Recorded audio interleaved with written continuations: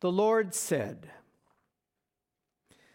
because these people draw near with their mouths and honor me with their lips, while their hearts are far from me, and their worship of me is a human commandment learned by rote.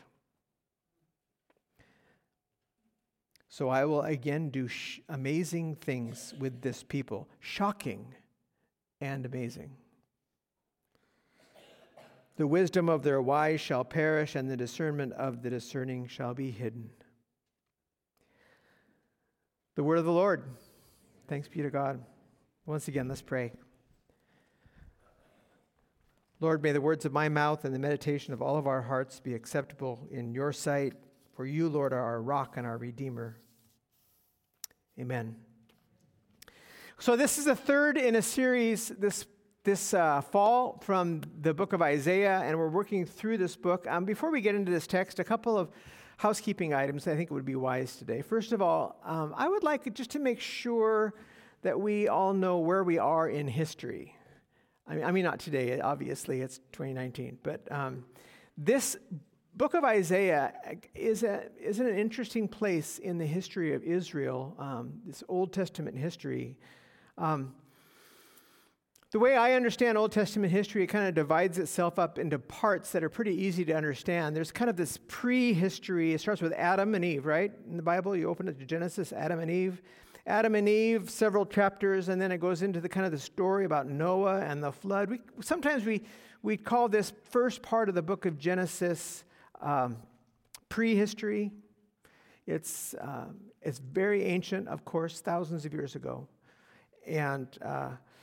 but it kind of wraps up with the flood, and there's a number of generations that go by, and the next major character to come on the scene in Genesis in this way long time ago history is the first of the patriarchs, Abraham.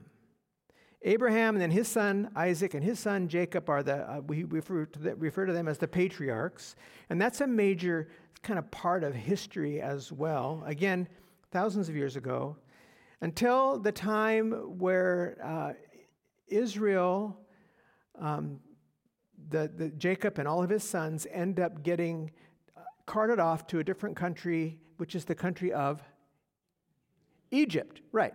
So Israel is, they go as a family, kind of a smaller, medium-sized family to Egypt, and they're there for like 400 odd years. And they're basically slaves in Egypt. They don't start out as slaves, but eventually a king, a pharaoh, comes along who doesn't really remember the favorite son of Jacob, whose name was Joseph, and they become slaves.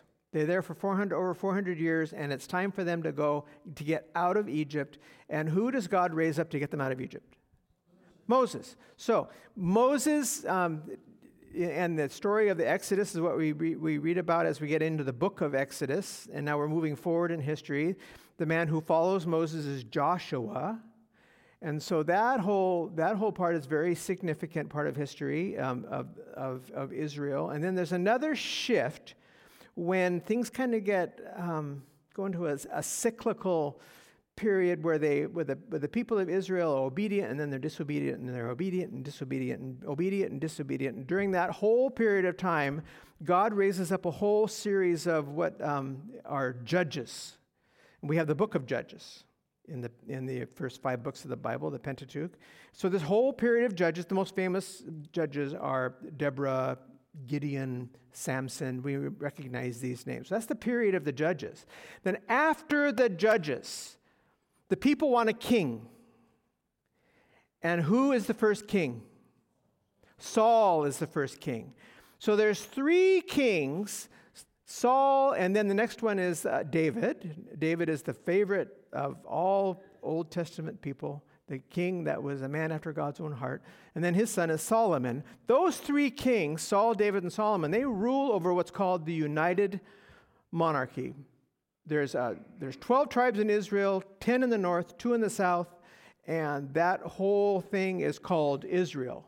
But after Solomon, it splits into two. There's 2 in the south and 10 in the north. They become 2 different small countries. The one in the north is called Israel, and the one in the south is called Judah. I know that's confusing because the whole thing is called Israel, but it's really the 10 tribes in the north are called Israel, and the 2 tribes in the south are called Judah. And there's a whole series of kings in this divided monarchy that happen. And this is a long period of time, starting at about, right around the year 1000 and going on for hundreds of years. And that's where we are in Isaiah during the divided monarchy. Does that make sense? So we're right about the years, we're in the years like the 8th century BCE up till about the 6th century BCE.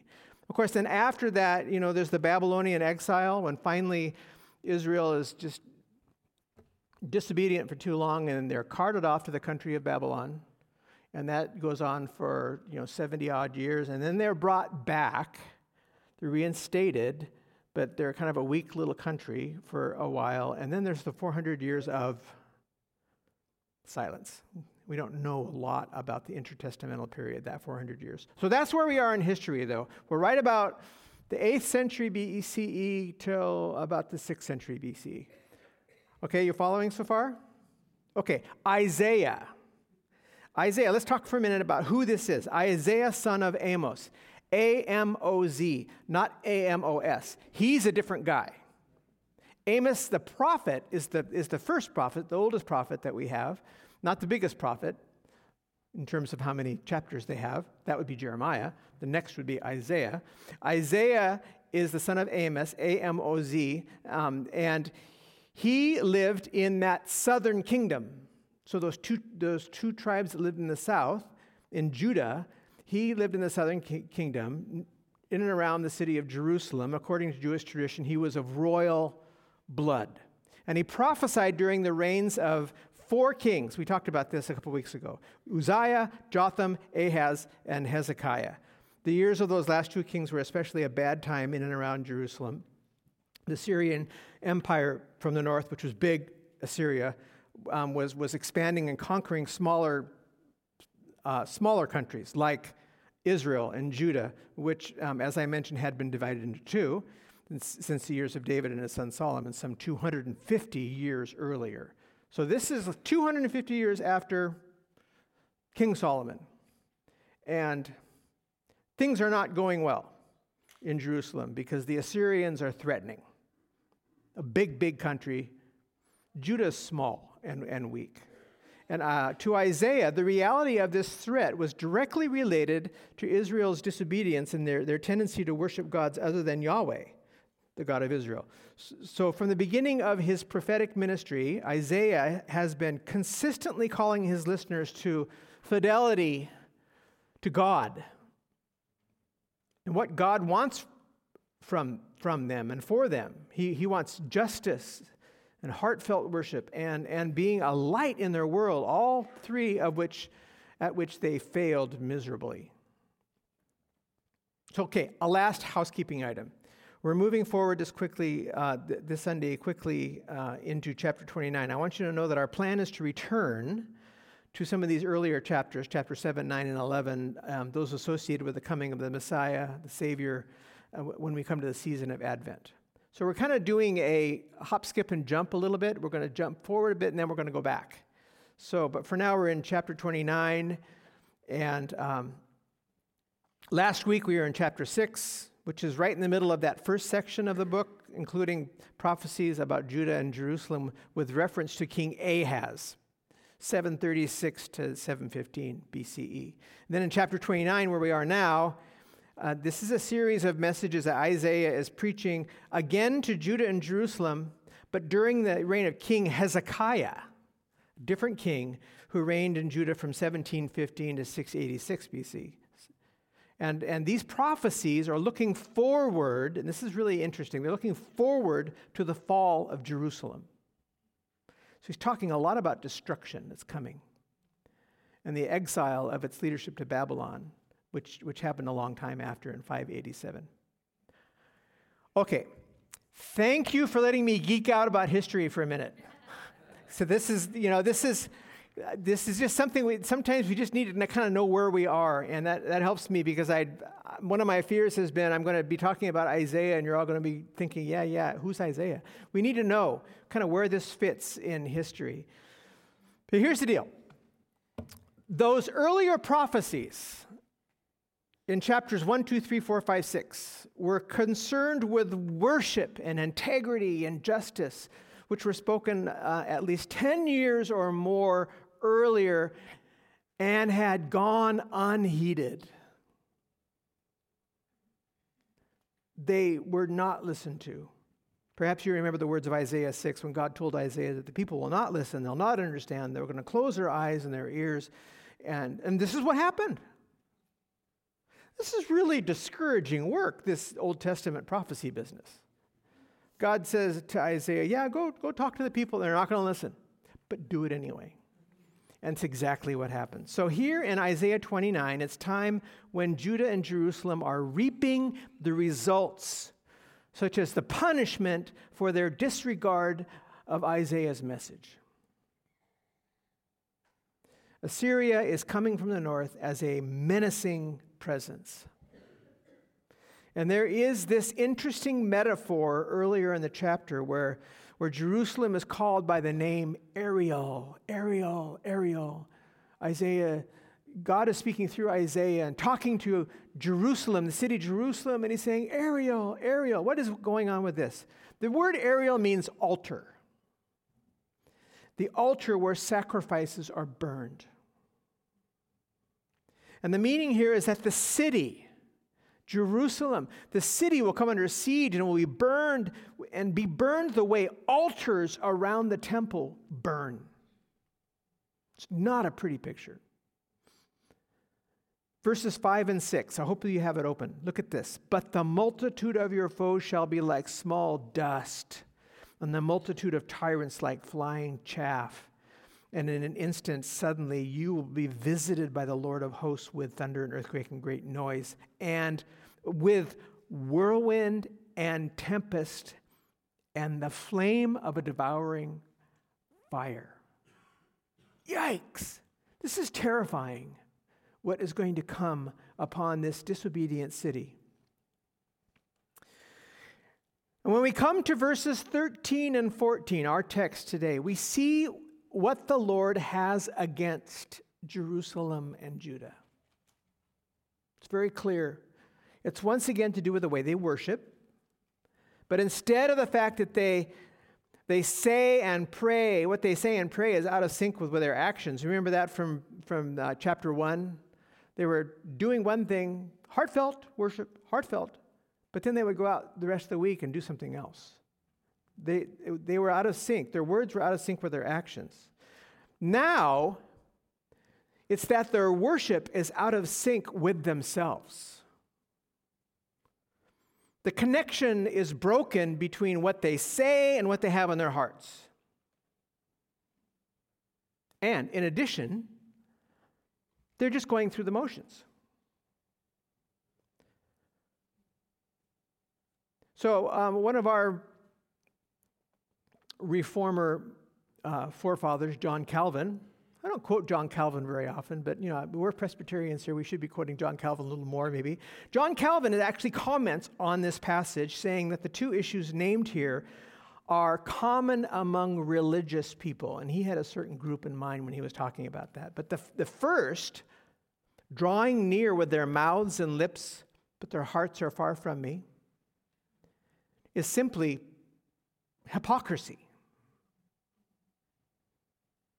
Insincerity, saying one thing, but truly believing something else.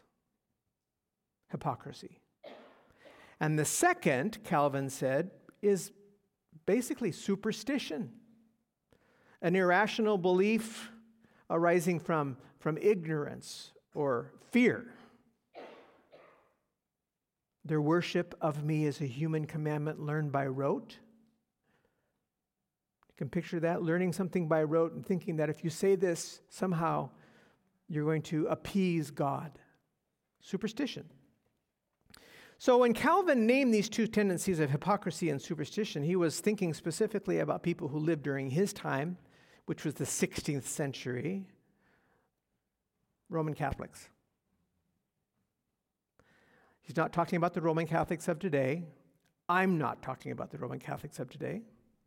But I think while it was likely necessary for Calvin and what God was calling him to do as a reformer, we need to pause here and say, these two issues, these two tendencies of superstition and hypocrisy are quite easy for any of us to fall into.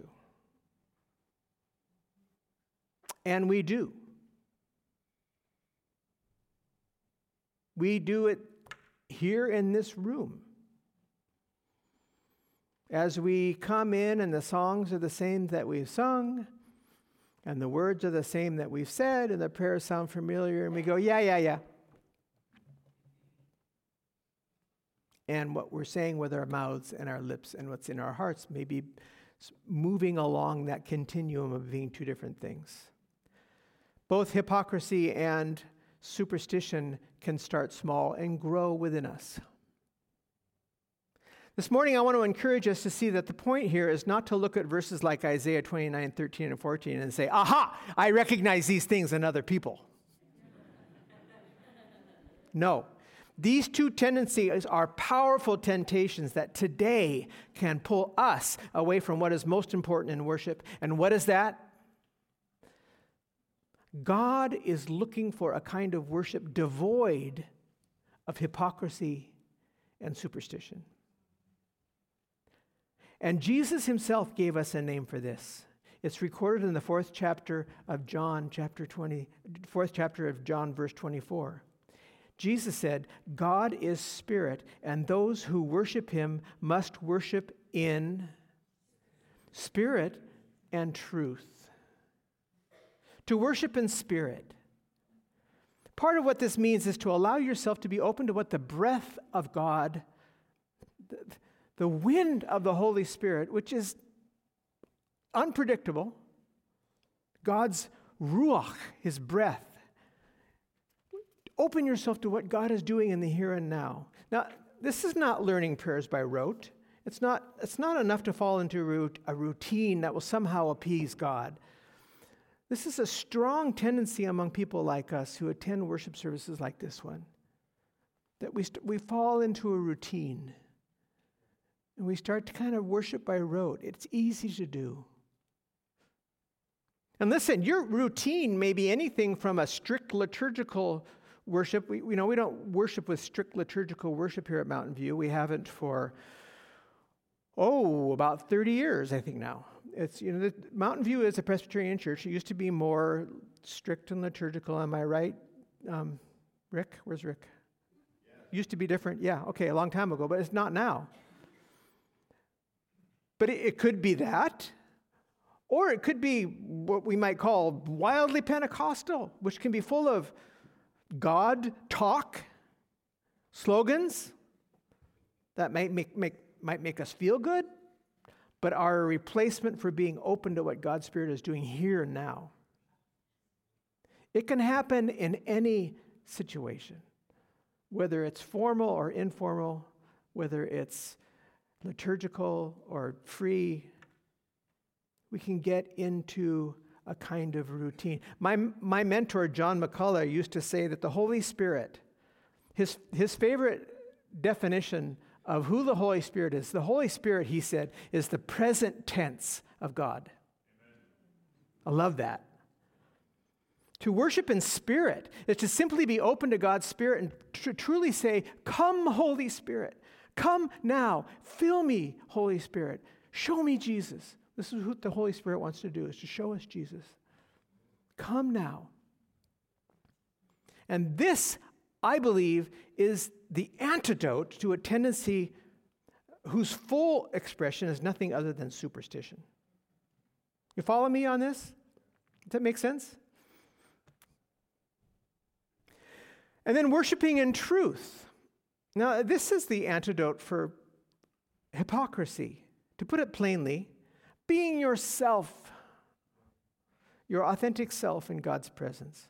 Now, this is not all of what worshiping in truth suggests, I think, what Jesus is saying, because there's a lot more here. But part of it is not putting on airs, not posturing yourself, but just to come as you would with your closest, truest friend. To come to God as you are, as Joey was saying this morning. Just be yourself. Wear pajamas to church. I mean, if that's what, really. I have this wonderful memory of a man who was new to the church. This is a former church, a former life, long, long time ago. His name was Bill. And he was new to the church, and he was in a small group. And the small group was praying. You know, they always close in prayer. And the small group was going to close in prayer, and they said, Bill, would you close in prayer? And Bill said, well, I've never done that.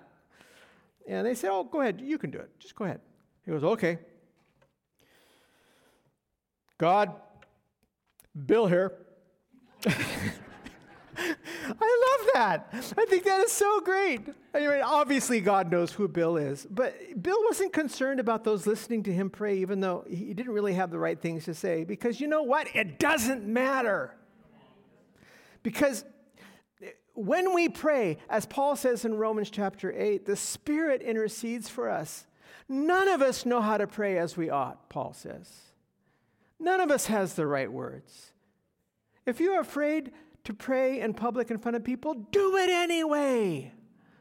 It doesn't matter. Be yourself in God's presence. It's okay. Worshiping this way, I believe, is the antidote to hypocrisy. To come into this worship service and just say, here I am, Lord. I bring myself just as I am.